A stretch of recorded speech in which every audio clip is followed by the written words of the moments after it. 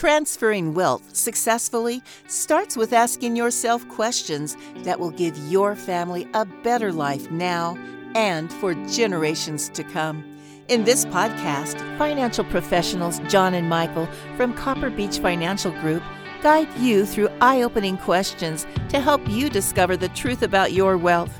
Now, on to the show. Hello and welcome to The Truth About Wealth with John and Michael Parise of Copper Beech Financial Group. Today, Michael is flying solo. John is out doing something. Well, I'll just let Michael explain that here in a minute. But I'm excited because we have a guest on the show, and that is Darren Sugiyama. Michael, I know you brought Darren on because he is fantastic and you guys have done work together. Why don't you give us the lowdown on what's going on today?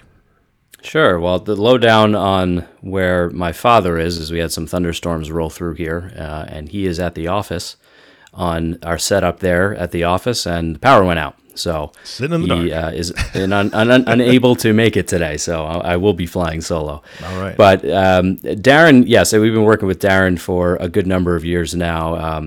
Darren is a graduate of Loyola Marymount University, where he was a team captain of the baseball team and completed his master's degree in multicultural education from the University of Hawaii. He's also the author of the internationally acclaimed book, How I Built a $37 million insurance agency in less than 7 years, and has also authored 3 additional books, including Ouch! My Financial Advisor Lost Me $930,000 in 3 years. So that's a pretty provocative title, Darren. Yeah. But his background is in building successful insurance agencies and developing creative insurance-based solutions. And in the early 2000s, he was responsible for developing self-funded deductible plans in the small group employee benefits world, which is a cutting-edge approach to an otherwise commoditized market. His contribution to the industry led him to build his startup agency into the #1 brokerage firm in the county with Kaiser Permanente, #1 in the country with Health Net, and #2 in the state of California with Aetna, #1 in Orange County, California with Blue Shield, and to name a few of his accolades in the insurance industry. In 2016, Darren launched a proprietary employee benefits retirement group that he co-developed with Pacific Life.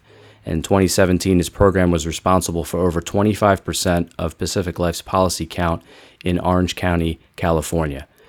Darren's gift is demystifying the confusion of the industry and approaches his clients at Lionsmark Capital with a mathematically based, zero-nonsense, blunt candor that is unique and refreshing.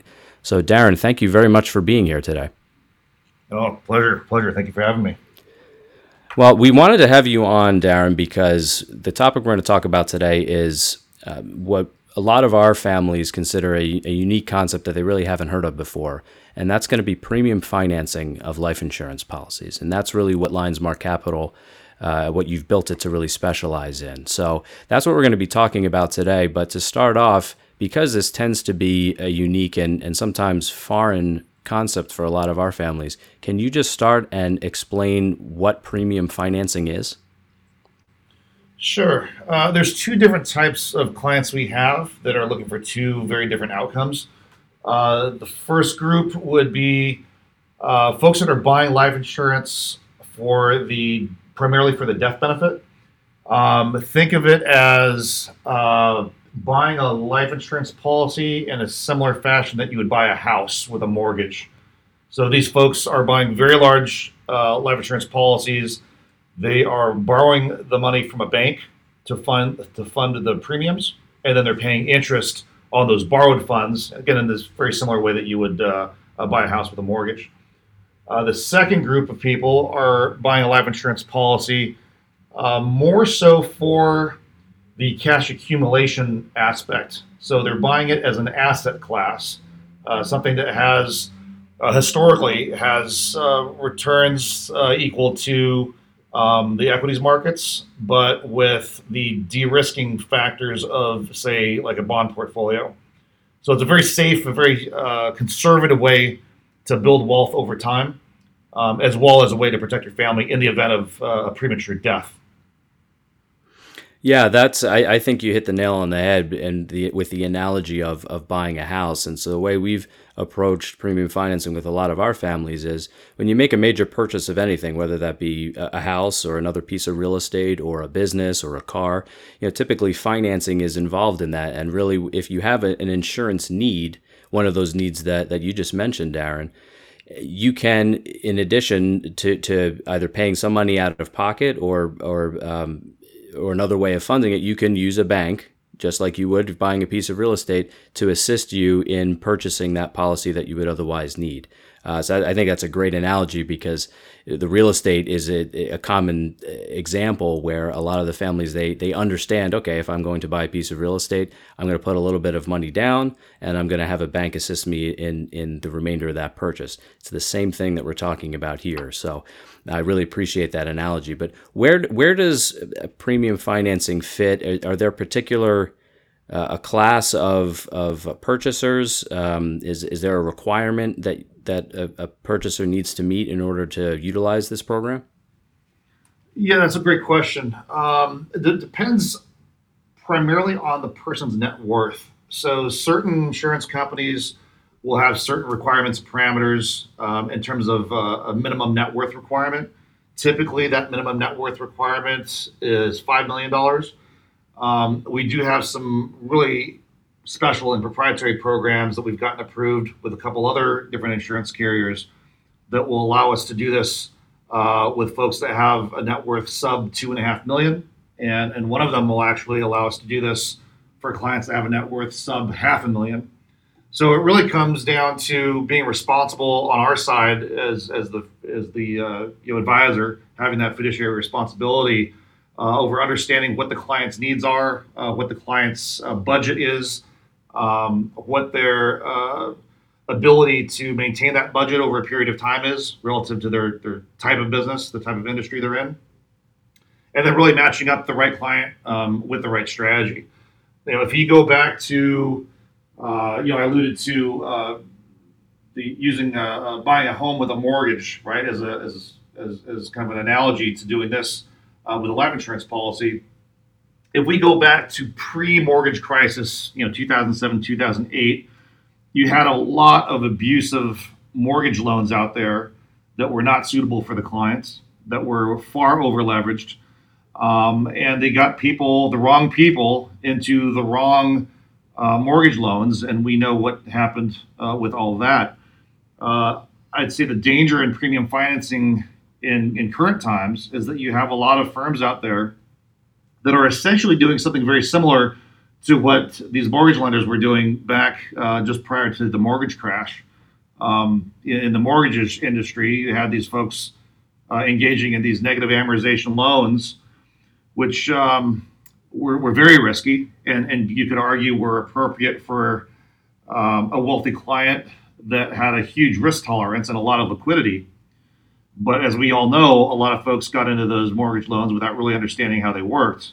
And in the end, they paid the price for it.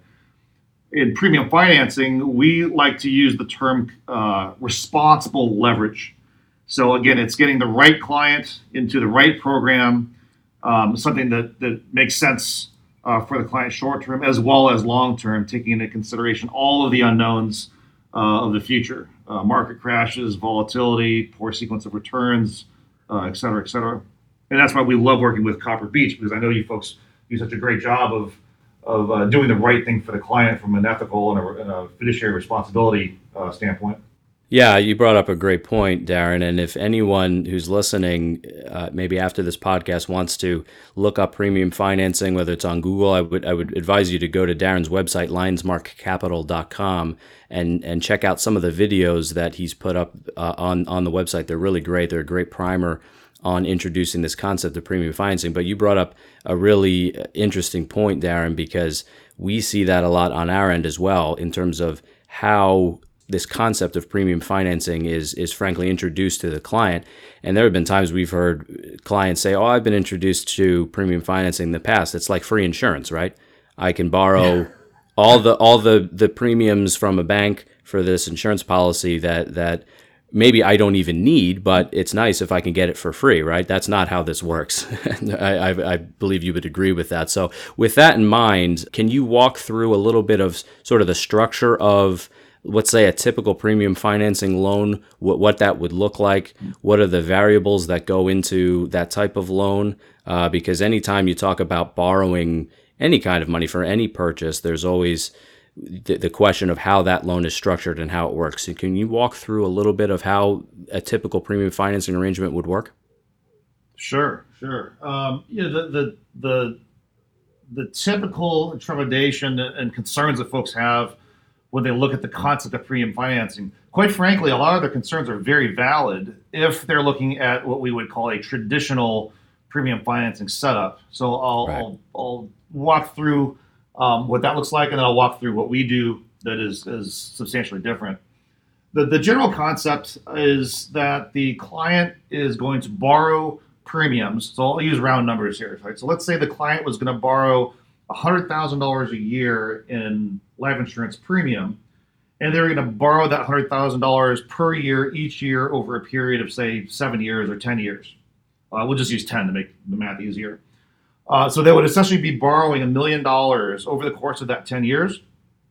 Each year they would be paying the interest on the loan balance. So in year one, they'd pay the interest on $100,000. Year two, they'd pay the interest on $200,000 because they would be borrowing yet another $100,000 in year two, et cetera, all the way until they get up to 10 years.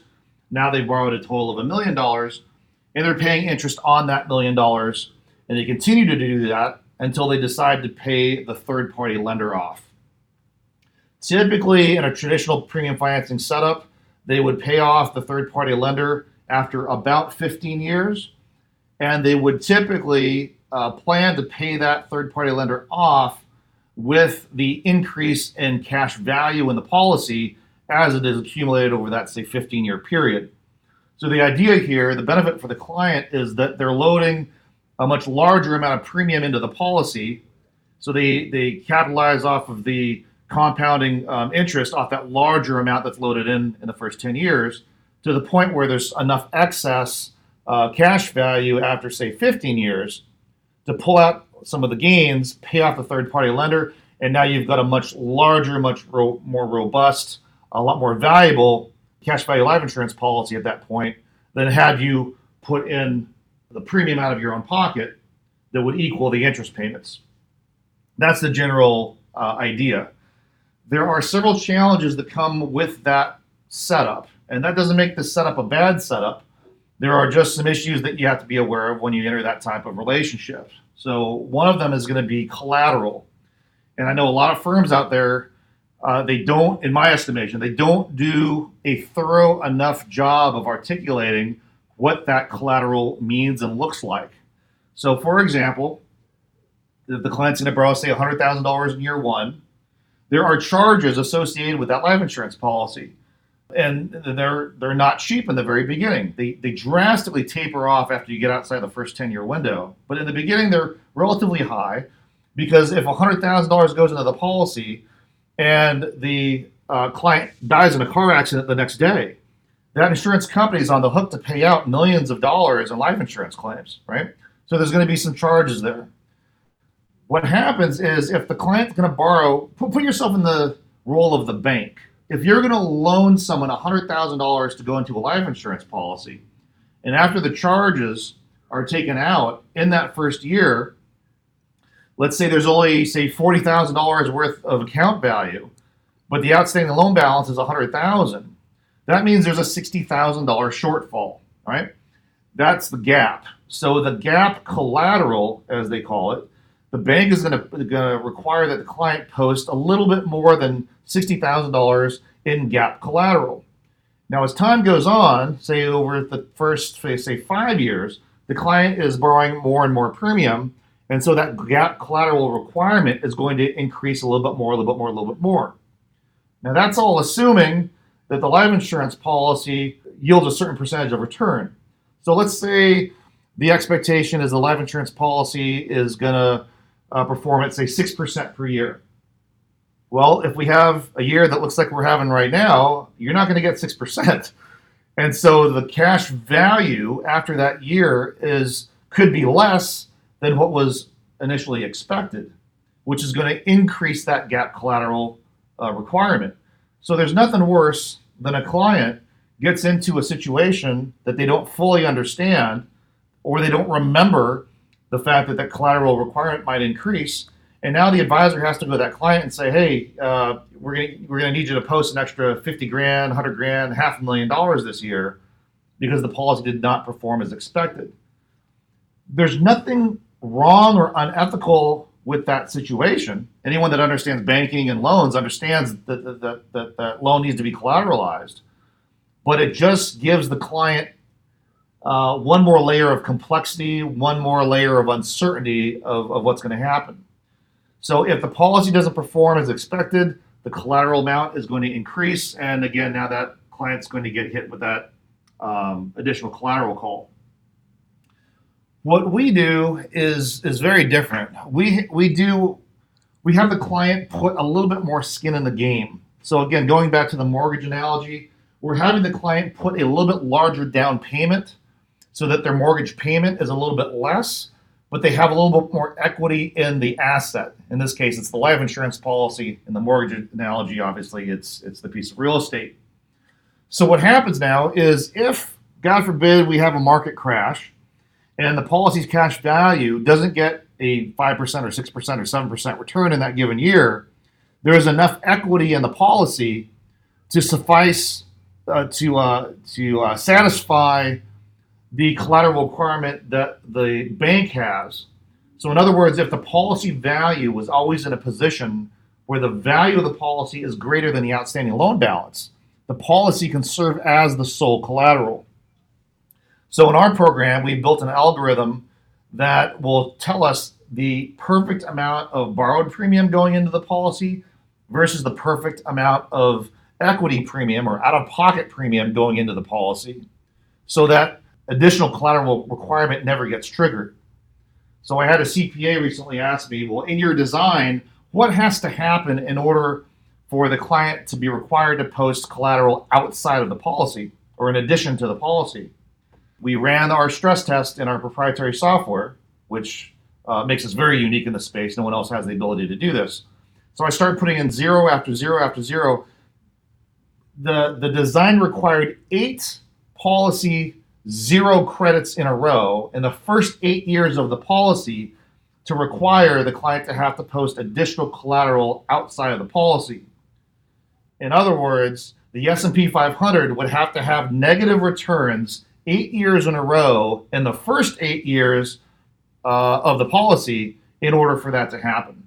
Now, in the history of the S&P 500, the most zeros we've ever had, or the most negative return years we've ever had in a row is 3, which is the year 2000, 2001, and 2002 in recent history.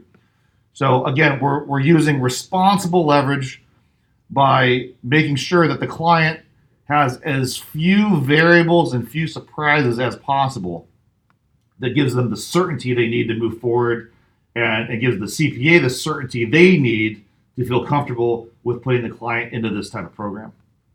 Yeah, that's great. And that's one of the reasons why we really like working with you in LionSmart Capital, because to your point, there are complexities that are built into this arrangement. And why I mentioned earlier free insurance is because a lot of advisors or promoters of premium financing, we're frankly going out to clients and telling them, you don't have to put any money down into this policy, or you can only pay the interest on this policy. And because the policy is going to appreciate at this, let's say, inflated or artificially inflated rate of return, which is just an assumption that the advisor is using, then you don't have to post any outside collateral, because the policy is going to satisfy the lender of that full loan, which, you know, could be the case. To your point, that's nothing unethical or wrong with that. It's just another variable that has to be managed. So I really appreciate you talking about that, because I think that's a really, really key thing, especially when you're going into an arrangement which could be for 10 or 15 years, as you mentioned earlier.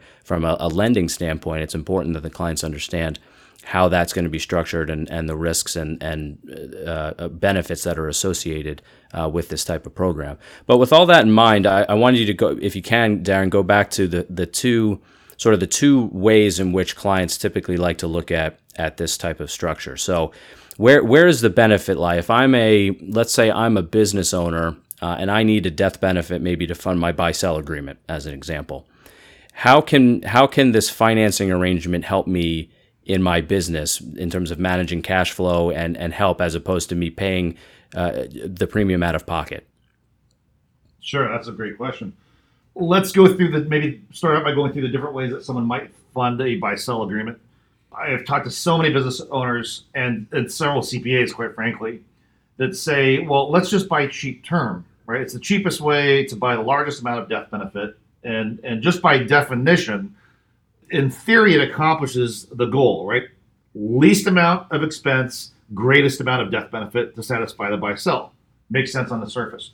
The challenge is that it's like renting an apartment, right? If real estate, if the goal was to have the same square footage in the same neighborhood for the cheapest out of pocket, then everyone would just rent properties, right? No one would ever buy. Well, clearly the reason why people buy real estate, not only is there a pride of ownership, but the hope is that over time, as you own that asset would increase in value. And at the end of the point where you don't need that particular asset anymore, you have a value, right? Meaning a dollar value that you could put in your pocket through selling that asset or whatever it may be.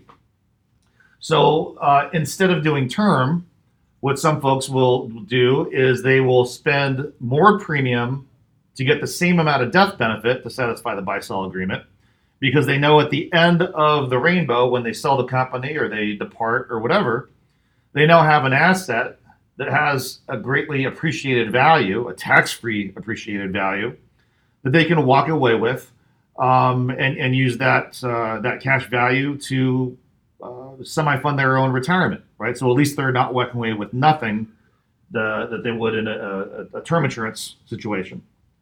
If we go one level deeper, that's where premium financing comes in. So we say, okay, if you don't want to flush money down the toilet and rent the insurance through the term policy, if you want an asset, then the question is, how do you get the biggest bang for your buck, right? How do you get the greatest benefit for the least out-of-pocket expense? Well, it's very similar to if you have a certain dollar amount in your pocket. If you're going to buy a house and you're going to buy that house with cash versus buy that house through a mortgage, for the same out-of-pocket expense, you're going to be able to buy a much more valuable house if you finance it, right? If you buy that house with a mortgage, than you would if you bought that house cash. Same thing if you're going to finance the premiums of a life insurance policy. So you could either, by using a program like ours, you could either purchase a much larger policy with a much larger death benefit that would ultimately have a much larger amount of cash value to use for your own benefit when you sell the company, for the same out-of-pocket expense, right, meaning the interest payments, than you would if you did not finance a policy. If you just bought the policy with cash, for the same amount of death benefit, you're going to pay a lot more, or you're going to pay the same for a lot smaller life insurance policy.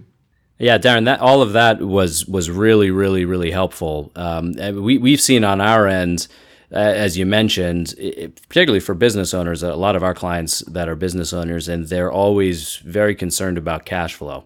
And so if they have that need, let's in this example, to maybe fund a buy-sell agreement, to fund their shareholder agreement, and they don't want to buy term, as you mentioned. They want to buy a permanent policy because they want that flexibility. But maybe they have other cash flow needs within their business that they want to allocate that cash to. I'm assuming financing can come into play pretty healthily there in terms of helping them with that need, correct? Yeah, absolutely. I mean, the grand irony with premium financing is that it feels like such a foreign concept to so many people when they first get exposed to it. So what I tried to help them understand is that it's not a foreign concept.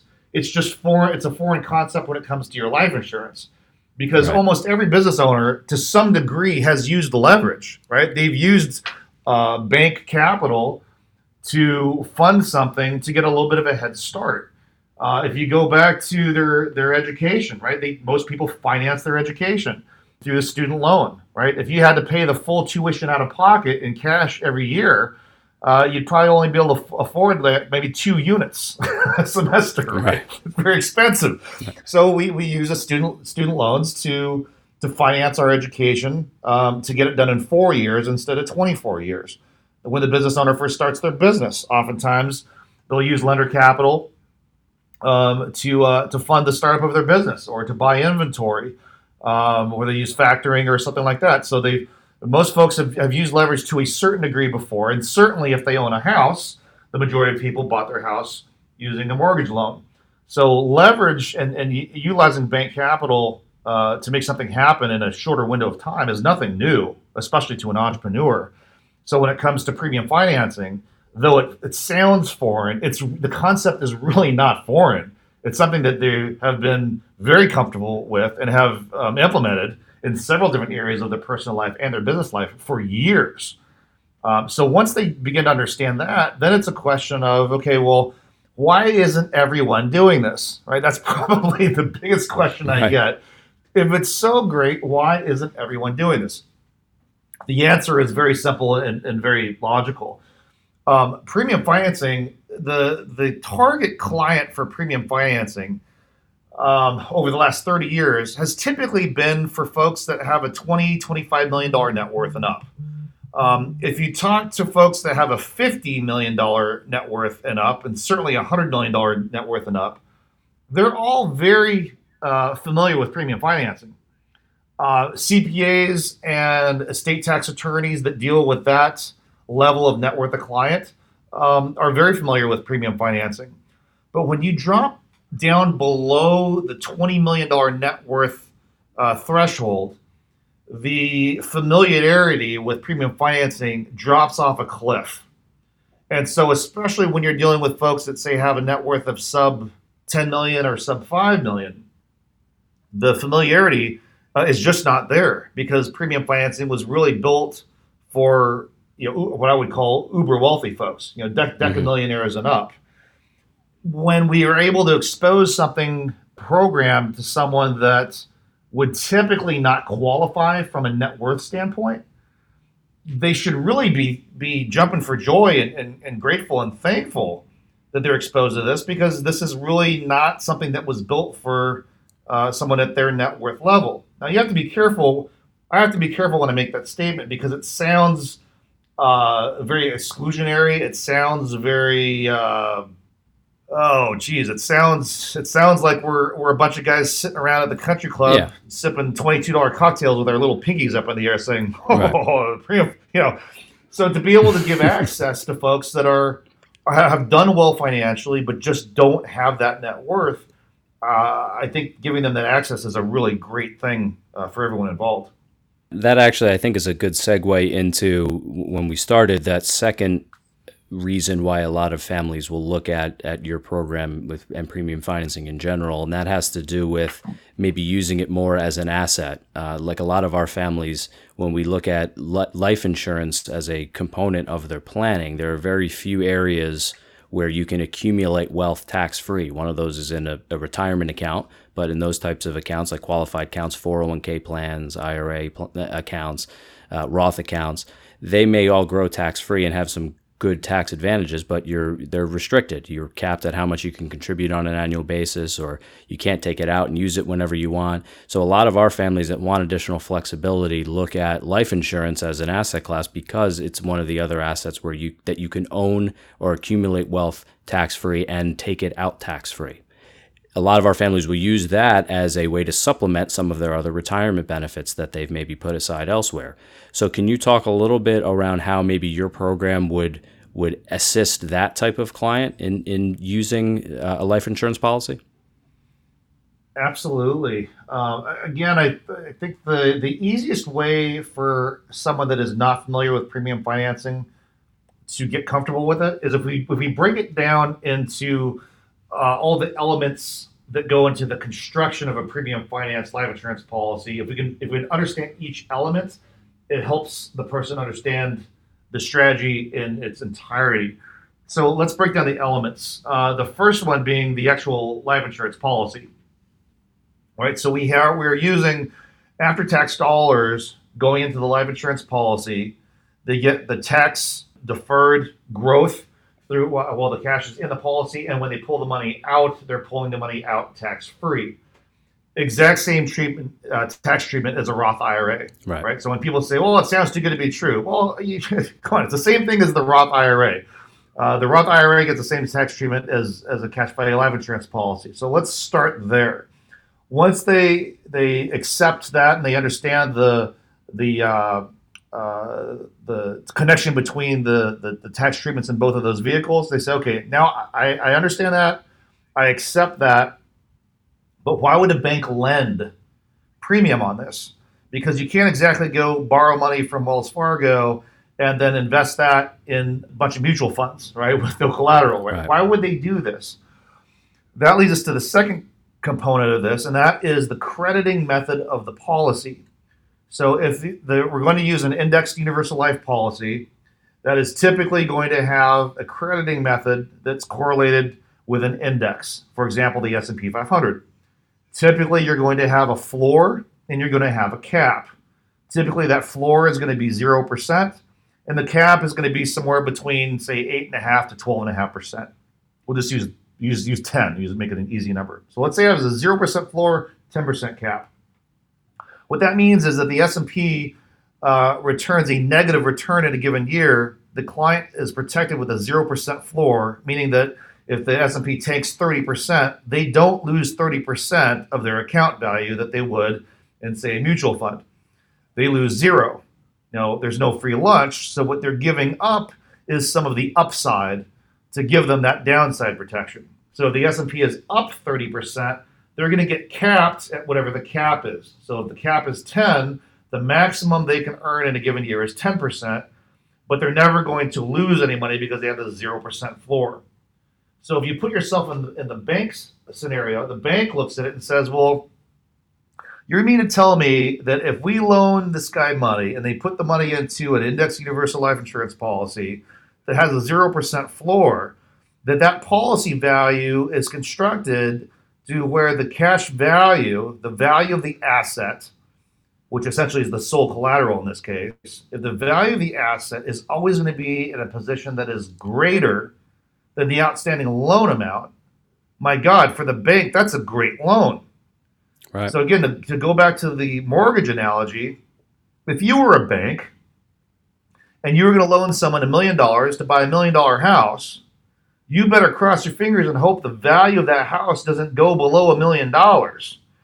If that $1 million house is now worth $700,000 and your lending client decides they're not going to make their mortgage payment, now you're stuck with an asset that's worth $700,000, but your $1 million is still gone.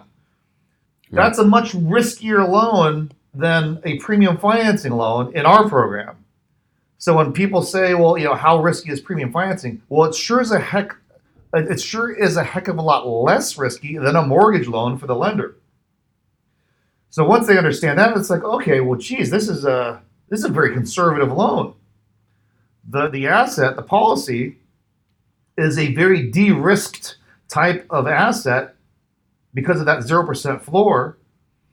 And God forbid something happens between now and like 5 minutes from now, and I died in a car accident, my family now gets this huge windfall of the death benefit.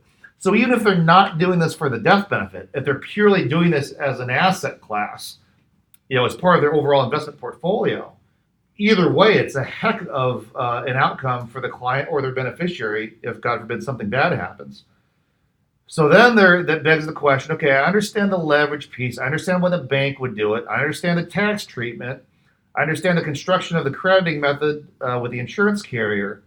Now the question is this better than or worse than a 401k or a standard IRA or a pension plan or whatever? Mm-hmm. So what our firm decided to do is we built a proprietary in-house software program where we can model truly back-tested periods of time of the S&P 500 and show them side by side what would have happened had they put that, say, $100,000 into the life insurance policy, $100,000 out of their own pocket. What would happen if we used several hundreds of thousands or millions of dollars of borrowed money from the bank, where the client's outlay of interest payment was the same $100,000 as if they just paid the premium themselves in a smaller policy, versus what would happen if they invested that $100,000 in, say, mutual funds, versus what would have happened had they invested, say, $180,000 or whatever the pre-tax equivalent of that $100,000 would be into a defined benefit plan or a pension plan where they could put away pre-tax money. Right. And we model all of those different scenarios side by side so that we're not trying to sell or convince a client that our program is so much greater than everyone else's. We are saying objectively, here's what would have happened through all these different historical periods of time had you put that same dollar amount in this vehicle versus this vehicle versus this vehicle versus this vehicle. When all is said and done, if our program has mathematically produced a better outcome than all of these other opportunities, what are we arguing about, right? I want to show the client quantitatively what their best option is in a variety of different historical look-back periods, and have them make their decision based off of mathematics, not emotions. When they're able to do that, that's what gives our clients certainty that they're making the right decision, because we have mathematically modeled and proven that this construction works better than this one versus this one versus this one. And that's really what makes us different. Yeah, and just to add to that, unfortunately, we're running a little low on time, Darren. I want to thank you for coming on, because this has been really enlightening for me, and I know for our listeners as well. But to add to that, and if you look at some of those comparisons that you just mentioned, Darren, and again, what we do at Copper Beech, and our listeners, if you've been listening, you know our role as that family CFO. But when we look at a family holistically, and we look at how, as an example, this life insurance policy could be used within the family's plan, you brought up a lot of those different reasons, Darren. It could be a death benefit need for the family. It could also be used as an asset down the road to supplement the retirement benefit. That could, in fact, be mathematically or quantitatively, as you put it, more advantageous than perhaps what the family's doing otherwise or doing currently. So when you tie all that together, it's really important to look at, this isn't a strategy that you do solely in a vacuum. There has to be a plan behind it. There has to be a good reason for utilizing this structure. And when it fits well, it's a very, very, very powerful tool. And a lot of our families that have worked with you have really enjoyed the results of that. And again, I would like to point out, anyone listening, please go to Darren's website at lionsmarkcapital.com, because he has a lot of really, really good videos that really walk through this program again. But obviously there's some visuals there that I think are really helpful as well. So I really would encourage everyone to do that. Before we sign off, Darren, are there any last minute thoughts that we didn't cover? Anything that you want to let our audience know about premium financing in general?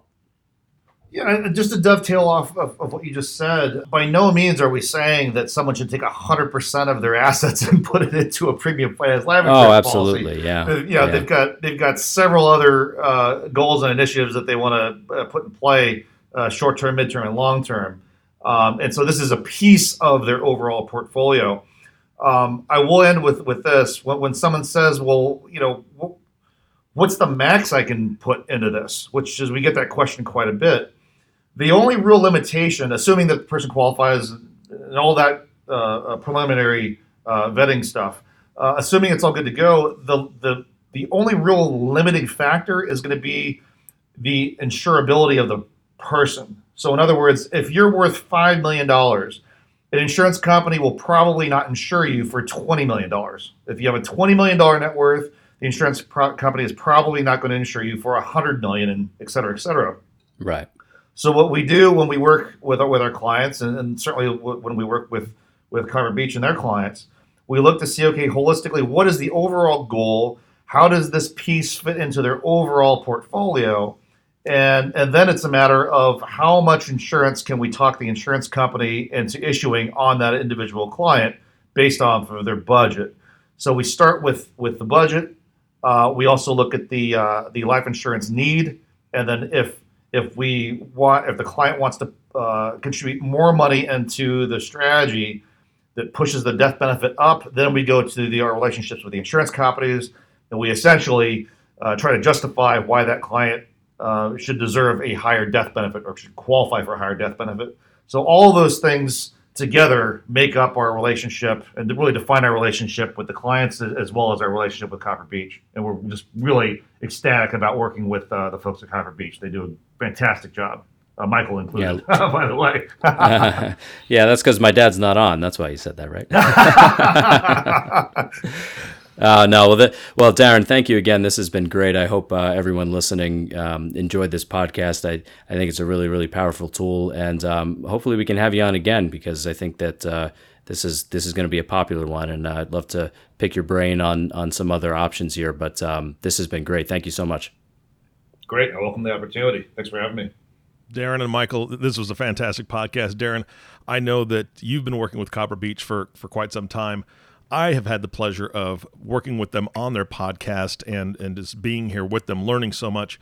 And I love the fact that you said it best. I think that this is one piece of an overall plan, and that's what Copper Beech does so well with all their clients, is that they integrate the best tools from the best resources all the time for the best outcomes for their clients. So I love it, and I've never heard of this, so I thank you so much for the education today, and I encourage everybody to go check you out for sure.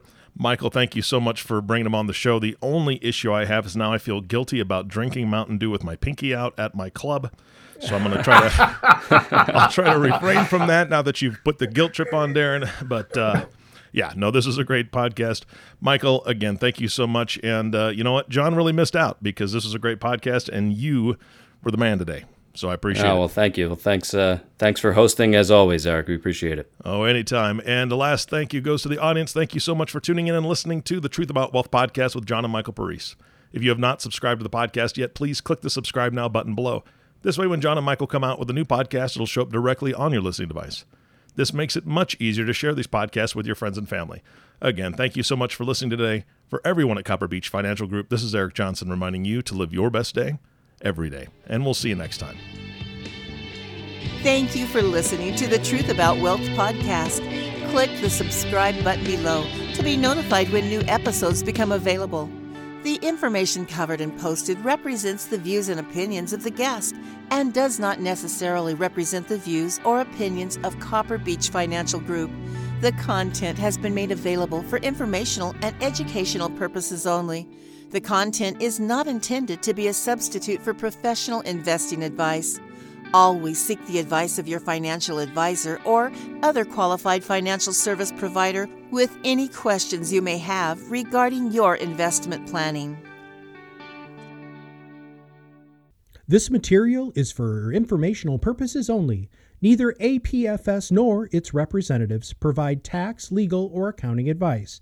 Please consult your own tax, legal, or accounting professional before making any decisions. Securities offered through American Portfolio Financial Services Incorporated, a member of FINRA SIPC. Investment advisory and financial planning services offered through American Portfolio Advisors Incorporated, an SEC-registered investment advisor. Copper Beech is an unaffiliated entity of APFS and APA. Any opinions expressed in this forum are not the opinion or view of American Portfolios Financial Services Incorporated, APFS, or American Portfolios Advisors Incorporated, APA, and have not been reviewed by the firm for completeness or accuracy. These opinions are subject to change at any time without notice. Any comments or postings are provided for informational purposes only and do not constitute an offer or a recommendation to buy or sell securities or other financial instruments. Readers should conduct their own review and exercise judgment prior to investing. Investments are not guaranteed, involve risk, and may result in a loss of principal. Past performance does not guarantee future results. Investments are not suitable for all types of investors.